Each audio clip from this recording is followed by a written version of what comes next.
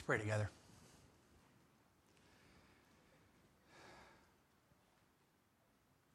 Oh, great God and Father, thank you for such a wonderful shepherd. Thank you that you do not leave us without a helper, a shepherd, and a path. Thank you that you bring us home safely, both today and every day. And God, as we open your word this morning, we ask that you would quicken our minds and stir our hearts for what is the joy of getting to know you better through your word.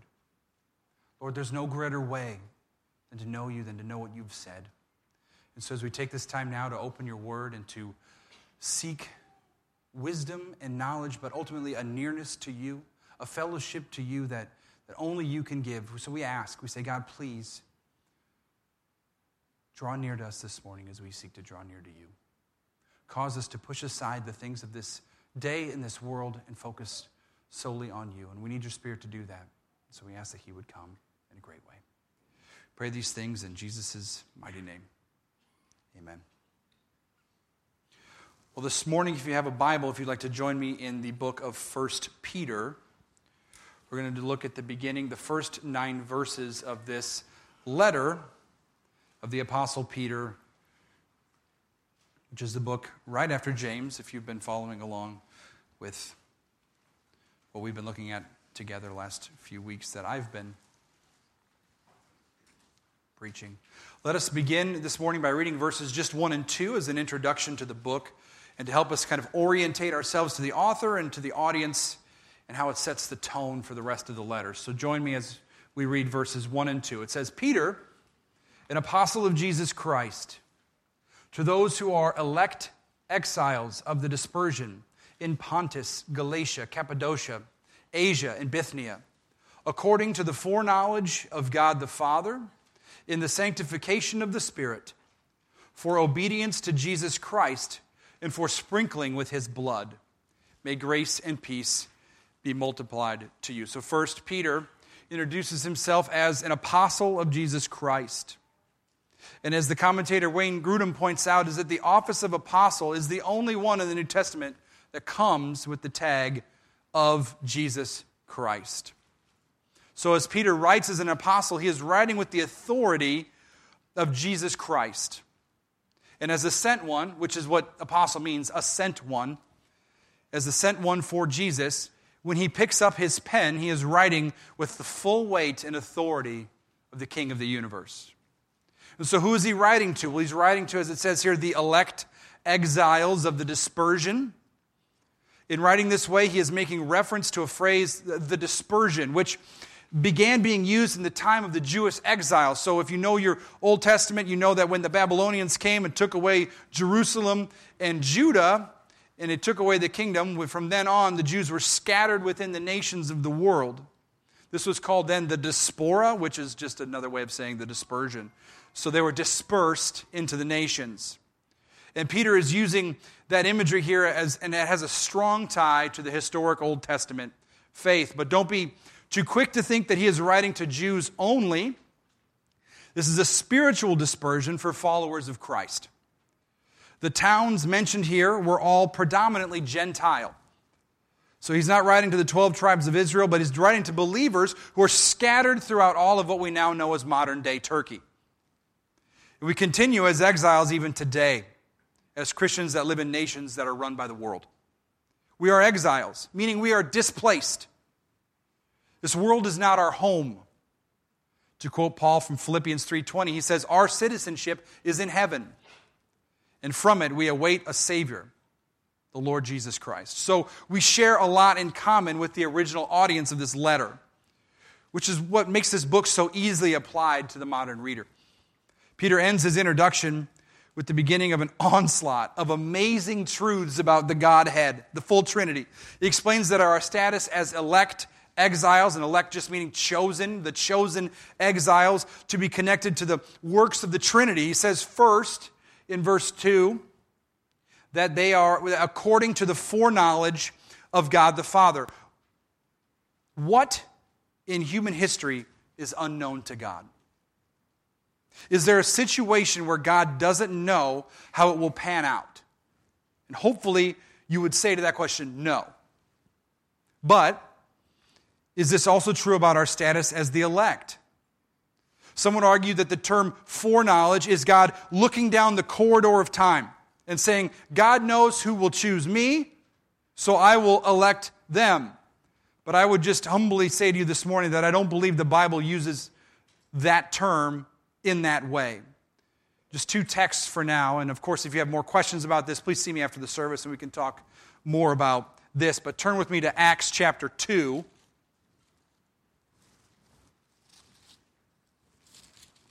Starting in verse 22. Acts chapter 2, verse 22. And as you're turning there, this is Peter, same author, Peter's sermon on the day of Pentecost.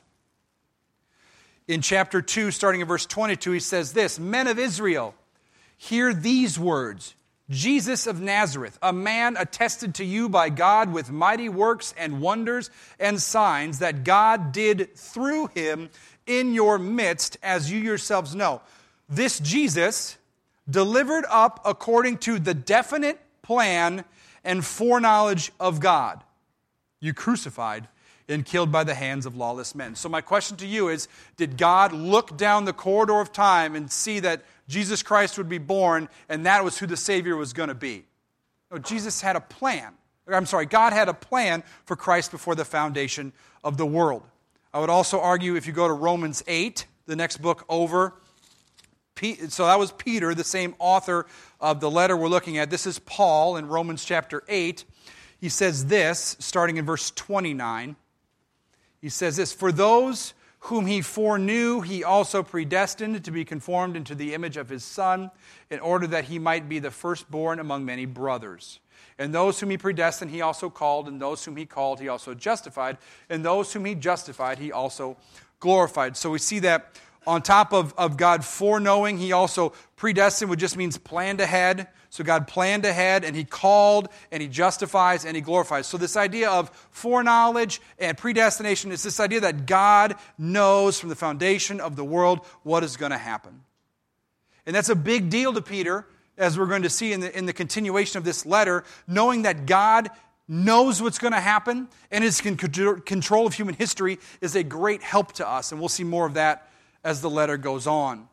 But if we go back to 1 Peter in chapter 1, verse 2, the next phrase he says is, in the sanctification of the Spirit. The work of the Spirit is to mold us into the image of our Savior, Jesus Christ. This is done through trials and being indwelt by the Holy Spirit. We're going to look more later at this in verses 8 and 9 of this chapter, so we'll get to that. But notice for now that part of our elect exile status includes the promise of being sanctified by the Holy Spirit. So part of being an elect exile, a follower of Christ, includes a progression of becoming more like Christ, which is what sanctification means. It's this idea of growing more and more like Christ. And finally, it says in verse 2 that the obedience to Jesus Christ and for the sprinkling with his blood. So the big picture here is that our status as elect exiles is exclusively found in obedience to Jesus, meaning responding to the gospel call to put our trust in him alone for salvation. And the sprinkling of blood is the perpetual forgiveness and atonement for our ongoing sins. We are not, nor will we be, perfect in this life. And we need Christ's blood to continue to pay for our sins. Thanks be to God that we are sprinkled by his blood because we need it daily. And this is just the introduction to the letter, which probably could have been a whole sermon in itself. But now let's look at verses 3 through 9 to get a better idea. So where's he going? Verse 3 says this, Blessed be the God and Father of our Lord Jesus Christ. According to his great mercy, he has caused us to be born again to a living hope through the resurrection of Jesus Christ from the dead, to an inheritance that is imperishable, undefiled, and unfading, kept in heaven for you, who by God's power are being guarded through the faith for a salvation ready to be revealed in the last time. In this you rejoice, though now for a little while, if necessary, you have been grieved by various trials, so that the tested genuineness of your faith, more precious than gold that perishes, though it is tested by fire, may be found to result in praise and glory and honor at the revelation of Jesus Christ. Though you have not seen him, you love him. Though you do not see him now, you believe in him and rejoice with joy that is inexpressible and filled with glory, obtaining the outcome of your faith, the salvation of your souls. So back in verses 3 through 5, we continue to see that Paul writes these lofty truths about God. He begins by saying, "Blessed be the God and Father of our Lord Jesus Christ," in verse 3. So he's saying, may God be praised. Let us worship him, the God who is the Father of our Lord and Savior Jesus Christ. So that's the banner. That's the goal. We need to be praising God. And so why? What is the reason that Peter gives? And he says, because of what God has done. Right away he says, he has caused us to be born again. Notice the wording here. Peter continues in what he starts in verses 1 and 2 of chapter 1 by telling us God caused us to be born again. In his foreknowledge and in his plan, he brings us into new life. And why does God do such a great thing? Well, it says, according to his great mercy. This theme runs through the New Testament, that God saves us not because of anything we do, but because of his character, his nature, his mercy, his willingness to make a plan for sinners like us. He shows favor to undeserving sinners like us because of his mercy. And when we recognize this, we have but one response, and that is, as it says, to bless God. And an integral part of this new birth includes a living hope. It says at the middle of verse 3, what a blessing it is on top of a blessing to have a living hope.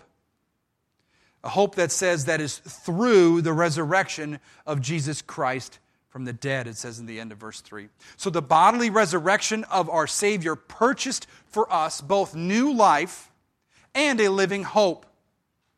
We're starting to realize that Peter is expanding our vision and understanding of the fullness of what our salvation really entails.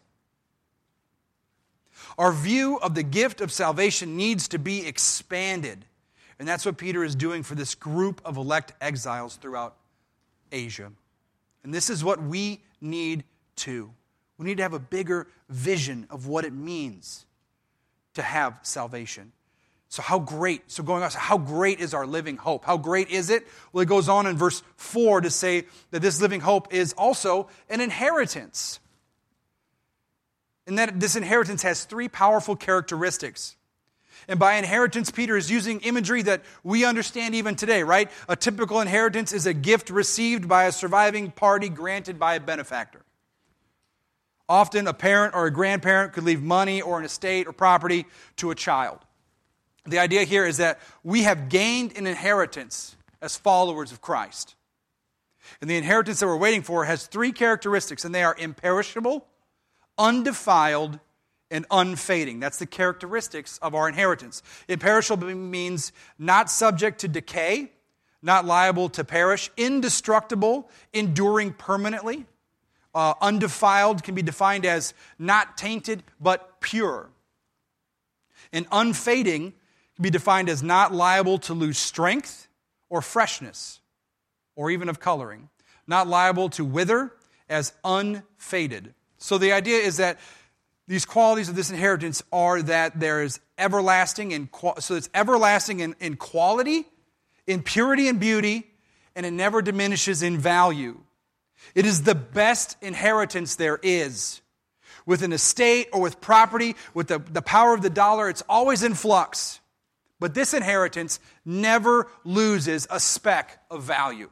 It stays at the same level of value, which is infinite. So we can be confident that it awaits us once this life is complete. Our inheritance is part of the package of salvation. And it also says, radically, that it is kept in heaven for you. Notice how he says that. He takes these sweeping promises and then he just turns and says, for you. He's talking to an entire church, an entire region. This letter was being passed around, but he wants to turn to the individuals and say, this inheritance is kept in heaven for you. On top of the value, it's located in heaven. It's kept there for you. Once you enter heaven, you have an inheritance with your name on it. What a great and precious promise indeed, to know that if you've put your trust in Christ today and you were to leave here today and die, you would be walking into a heaven that has reserved for you an inheritance that has never been faded. So whether you've been a believer for one day or 90 years, the value of that inheritance never fades. It's kept for us, which means that we don't keep it ourselves, but that God keeps it on our behalf. And what Peter says next is that he's not just guarding this inheritance. Well, it doesn't need to be guarded. It's in heaven and it awaits us. But what we need to see is that by God's power, it says here, guarded through faith for a salvation ready to be revealed in the last time. This phrase really needs to be fully digested. If we're going by too fast, we miss it. To start with, it says, this is the beginning of verse 5, who by God's power are being guarded through faith for salvation. So we've got to start with who is who. Well, the who, at the beginning of verse 5, is the you, the end of verse 4. So you, who, are being guarded by God's power. Those who have obtained the inheritance, it would be the elect exiles, the saved, the believers, hearing this letter. This, by extension, is us. And what are we being? We're being guarded through faith. The action, the verb is being guarded. You are being guarded. And how are you being guarded? By God's power, it says. That is strength. That is true power. There's no greater power found in the universe. And usually that type of saving is hyperbole, but that is not true here. God's power is the ultimate power. Just dwelling on this fact alone is enough to boggle the mind. But he goes on to say that the guarding that is being done is accomplished through faith. So God's power is guarding us and keeping us and bringing us to our inheritance that is in heaven. And he's doing so through the mechanism of our faith. Our faith that is a gift of God. So the power to be saved and the power to be kept in the faith, he gives and he powers. We are being actively guarded today, and God does it through the channel of your faith. But unless you think that you have to muster more faith to experience more guarding, remember that your faith is a gift. Ephesians 2, 8 through 10 says, for by grace you have been saved through faith.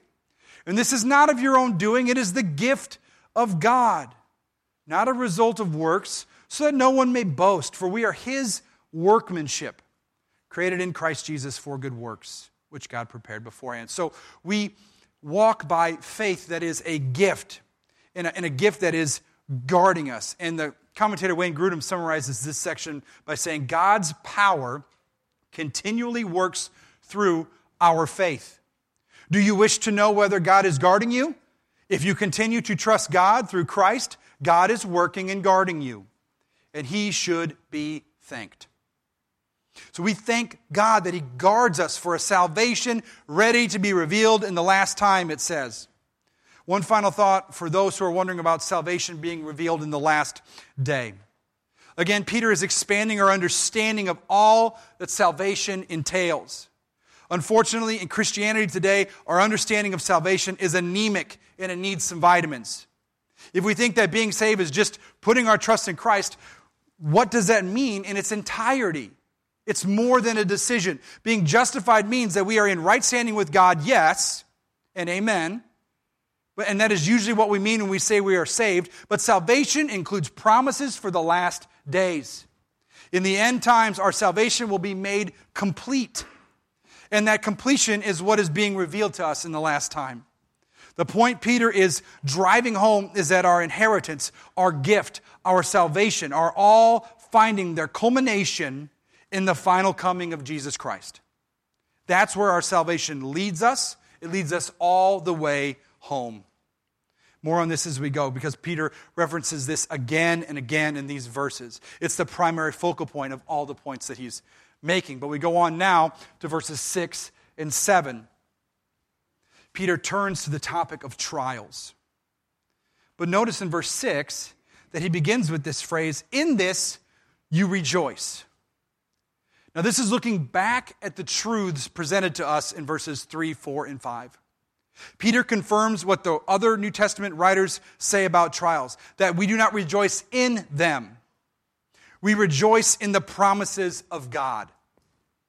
Peter is saying, remember your hope, your living hope, your inheritance, the promises waiting for you in your last days. Remember these. Because even in this, Peter is very clear about the purposes of our trials. And what I think is interesting is he almost minimizes them. And I think this makes sense in light of the fact that he's presenting us with these sweeping truths of this great salvation. So in light of this great salvation, in light of this inheritance, in light of all of these things, and in light of the fact that God is guarding us, then he says our trials are only for a little while. And he also says, if necessary, right? These are all phrases from verse 6. Peter is saying that even if your trial endures your entire life, 90 years, 100 years if you're blessed, this is but a little while within the view of eternity. He's also saying, if it's necessary, isn't it great to know that our trials are done by necessity with God? There's no frivolous trial. There's no misstep or mistake made by God. But everything that is done is only what is necessary. But maybe you think, why is it necessary for me? Why do I have it worse than my brothers and sisters have it? Or how I would perceive it to be. I know many of you here this morning, and many of us know each other. So we might be tempted to ask these questions based on what we see, right? Why? I just feel like maybe you got it a little easier than I do. Why is that? But the Holy Spirit through Peter understands this too, and he goes on to say in verse 6, you have been grieved by various trials. So the Bible gets it, doesn't it? We can and usually are grieved by our trials. They're not a walk in the park.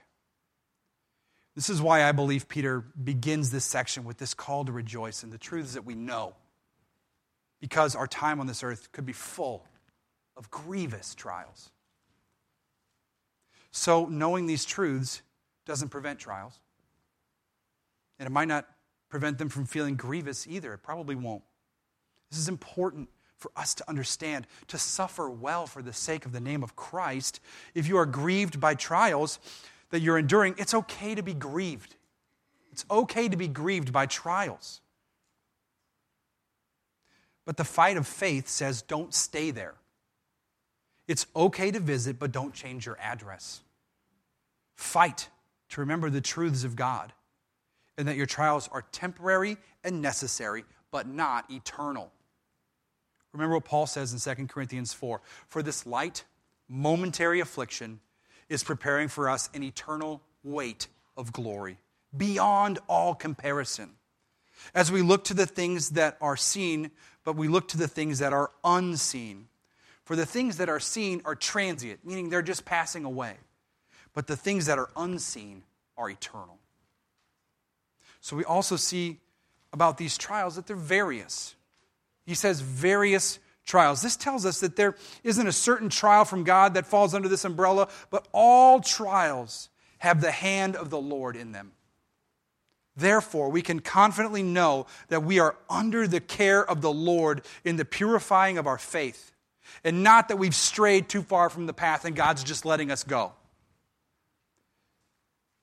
He's not letting us go. What he's doing is what Peter says next. He is purifying our faith. If you keep reading, in verse 7, it says, the reason why these trials are necessary and for a little while, it says, so that the tested genuineness of your faith, more precious than gold that perishes, though it is tested by fire, may be found to result in the praise and glory and honor at the revelation of Jesus Christ. So our faith is being tested, and the test is for genuineness, it says. Genuineness meaning the state of being or of the true original. Freedom from foreign mixtures. freedom from anything false or counterfeit. So the idea of genuineness is it's pure, it's true, it is without mixture. We can't have faith plus. It just can't be. What I mean is a genuine faith is one that is trusting in Christ alone for salvation, trusting God alone for His foreknown plan, and believing the Spirit is working our salvation within us. If we think our faith is one of our own self-discipline or our own self-will, we are polluting our faith.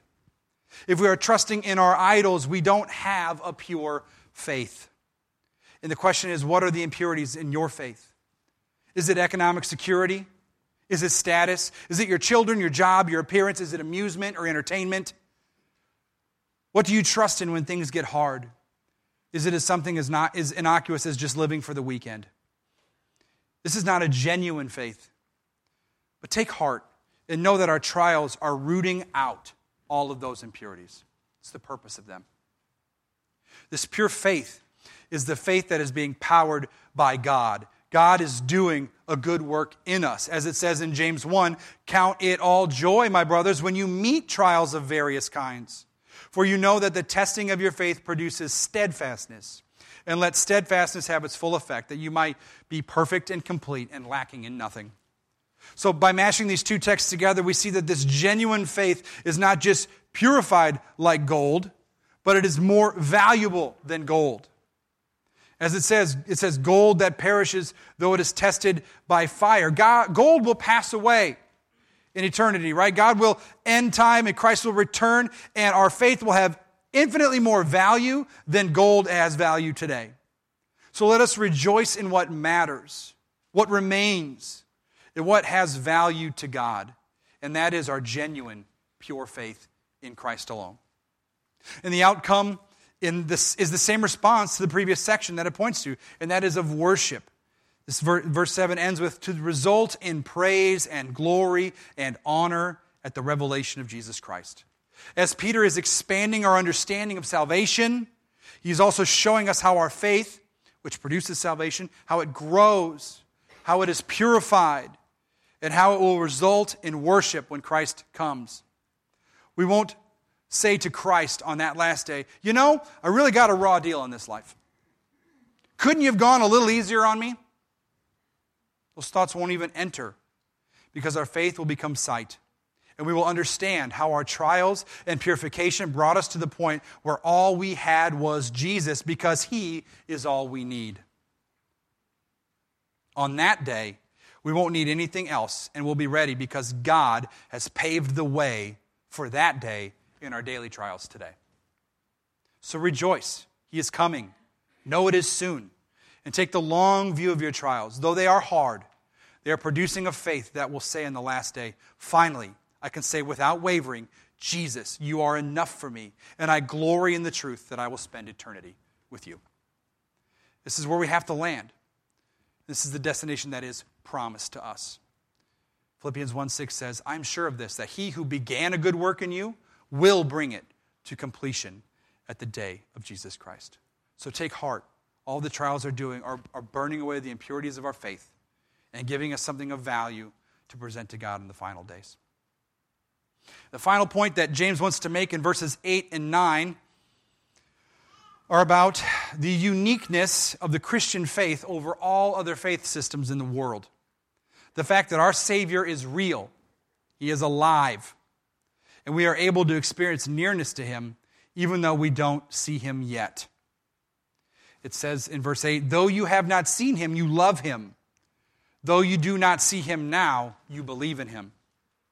So if you're a follower of Jesus this morning, you have experienced these things. But have you ever stopped to think about how unique that is? This is because Jesus promised us this. Now I'm a big, as you can tell maybe from hearing me for the last couple weeks, I'm a big how does it work guy. So how does this nearness to God work? I believe this happens through the ministry of the Holy Spirit. So please turn with me to John chapter 14 as we look at a few texts briefly to help us understand how does this nearness, how is it that these elect exiles in modern day Turkey could say things like, I've never seen Jesus, but I love Him. And I rejoice in His day. And how do we say it now today? So turn with me to John 14. starting in verse 15, which says this: "If you love me, you will keep my commandments, and I will ask the Father, and he will give you another helper to be with you forever. Even the Spirit of truth, whom the world cannot receive because it neither sees him nor knows him. You know him, for he dwells with you and will be in you."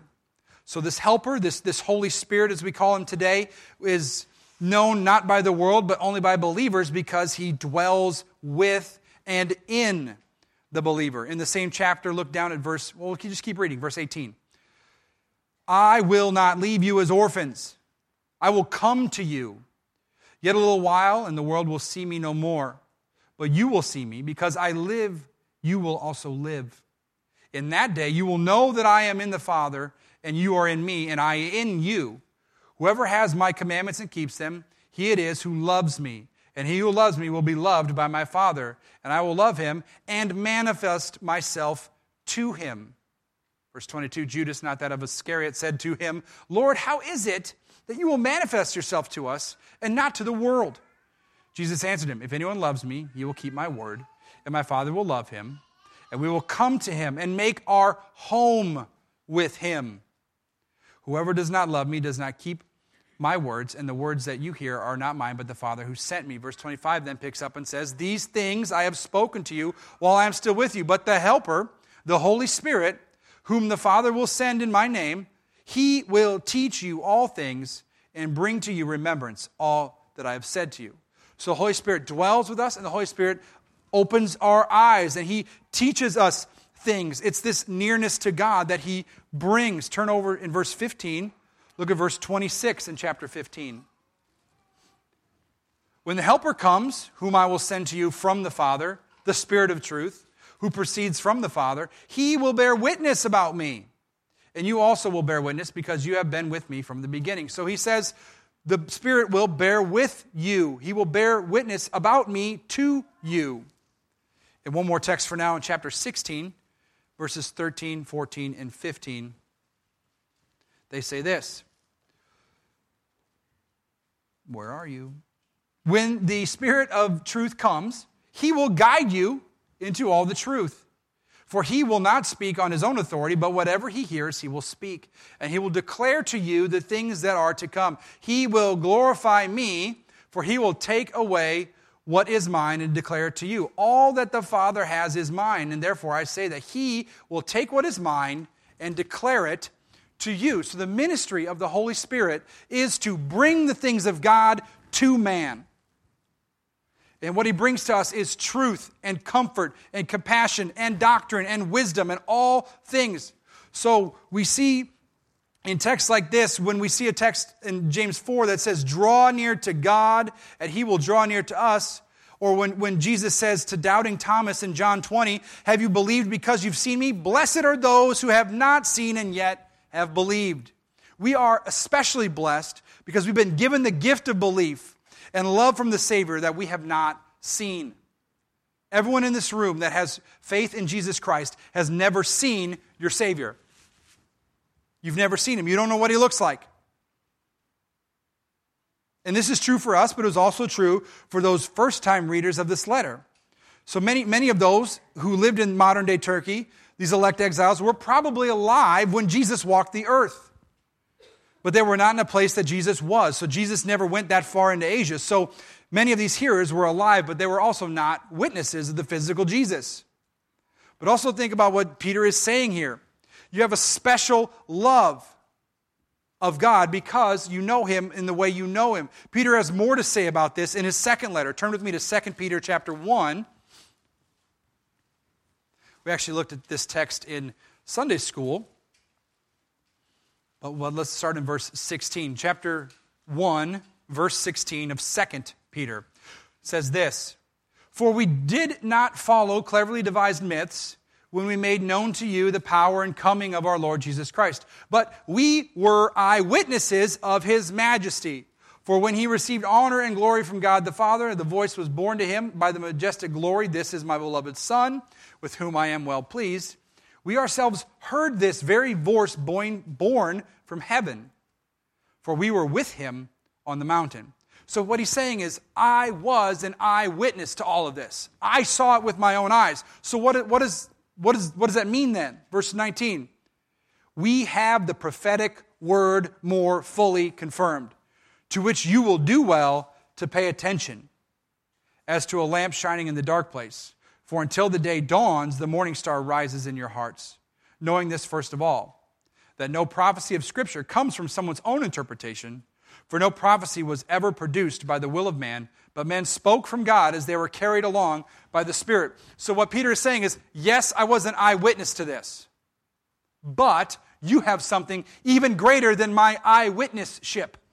It's the Word of God, written by the Holy Spirit, by men, real men carried along by the Holy Spirit. And these words of the Lord are from God, not someone's own interpretation. So Peter is saying, you have something better and more powerful than my own eyeballs. And you might think to yourself, is that unique?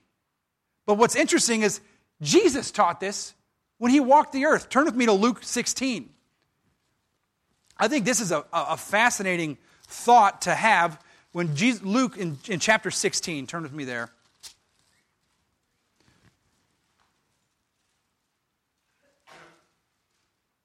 In chapter 16, starting in verse 19, this is the parable. It's a parable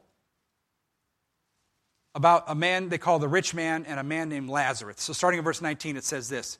There was a rich man who was clothed in purple and fine linen and who feasted every day.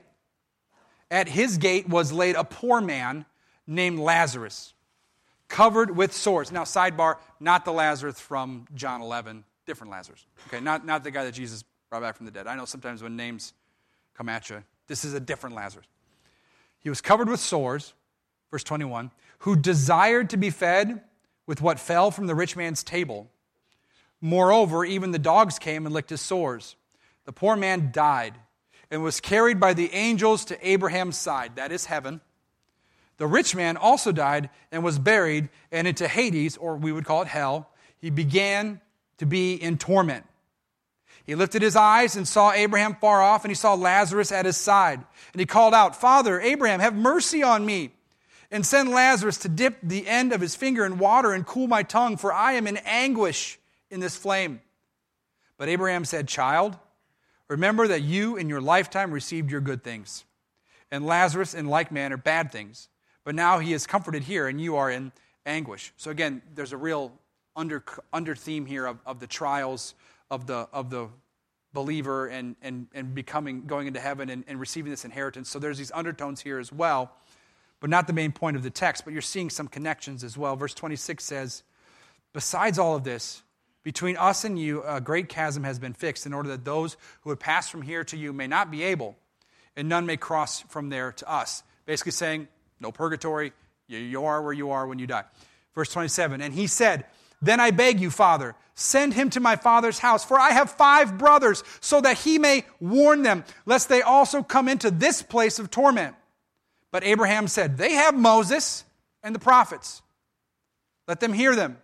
And he said, no, Father, Abraham, but if someone would just go from the dead, they will repent. What does Jesus say? He says to him, if they did not hear Moses and the prophets, neither will they be convinced if someone should raise from the dead. The power of God's word is a power of faith, not sight. Jesus is saying they have the word of God, and that is enough. If somebody were to come back from the dead and say, it's bad out there, believe in Jesus, if they don't have God's word, it's not enough. So Jesus teaches in his bodily ministry, which is so fascinating because he's there. If Jesus wasn't there, or if Jesus wasn't, he's bodily there, this would be his time to say, believe your eyes, I am here. But that's not the message that Jesus taught. He says, they have the word. The word is what you need. How blessed we are to have something so powerful in our own hands right now. We have the power of God in our hands, on our phones, and lying around all of our houses collecting dust. But it doesn't just convert us, though that would be more than enough. It also helps us draw near to Christ and experience the ministry of the Holy Spirit. When you get those small foretastes of heaven, right? It's the Spirit confirming with our spirit that we are children of God. What this truth makes me want to do is what Peter says we should do when we grasp this. He says, rejoice with joy that is inexpressible, to fill with glory and obtaining the outcome of your faith, the salvation of your soul. So again, we're worshiping again. Verse 9 ends with the third refrain of worship. These 3 points all end with that. Glory, rejoice, understanding. All of that salvation entails to us, and all that salvation accomplishes for us. Not only does our salvation save us from hell and renew us to new life and give us faith, which is purified lovingly by God through trials, but it is also a rich inheritance and a fellowship and a nearness to Christ through the Spirit. Obtaining all of this through salvation. That's what salvation is. It's save you from hell, new life, new faith, a faith that is going to be purified by trials, an inheritance that is rich and undefiled and waiting for us. And in this life we have a fellowship and a nearness to Christ through the work of the Spirit. All of that is what we're gained by salvation.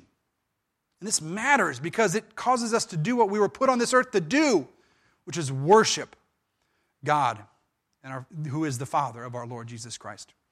And so this brings us to probably the most important question we have to ask ourselves today. Have I obtained this salvation? Have you ever put your trust in Jesus Christ? You have been hearing of all the many benefits and blessings of salvation, but they are found exclusively through faith in Jesus Christ alone. So if you are sitting here this morning and the Holy Spirit is opening your eyes to the fact that you do not have this faith, believe that His death on the cross paid for the sins that were rightly charged to you. But in His blood is shed to pay the price. Believe that His death causes His blood shed for the price of your sin and puts you in right standing with God. Pray the wrath due us, paying the wrath that is due us because of these sins, and giving us righteousness is what Christ did on the cross. So today, put your trust in Christ Jesus alone for salvation, and you too will receive an undefiled, unfading, and imperishable inheritance. For those of you here this morning that have already put your trust in Christ, I've been trying to put into words the inexpressible joys of all that our salvation affords us. There are so many more blessings and more reasons to praise God than we even think about most days, aren't there? So one real application is to dwell with Christ in these truths. Don't let your understanding of His great salvation be the shallow end of a swimming pool, but pursue it like a surfer pursues the waves of the ocean. Salvation is deeper and wider than we even understand. Spend time causing you to give you more worship. Spend time asking God that He would give you more of a mind for these truths, and in turn causing you to give more worship and praise to Him, right? That's how it started in verse 3. Blessed be the Lord God and Father of our Lord Jesus Christ. The application is the beginning. Praise His name. Because this is the chief end of man, to glorify God and to enjoy Him forever. We glorify God more by digging into what His Word says about Him. And we enjoy Him more through more worship. True worship. Worship of spirit and truth. The type of worship that is glorifying to God. And it is only done through knowing the true God. This is why we take the Bible so seriously. And this text gives us so much to glorify God for. So let us seek Him to know Him better, His salvation better, and enjoy Him more through worshiping Him in these truths.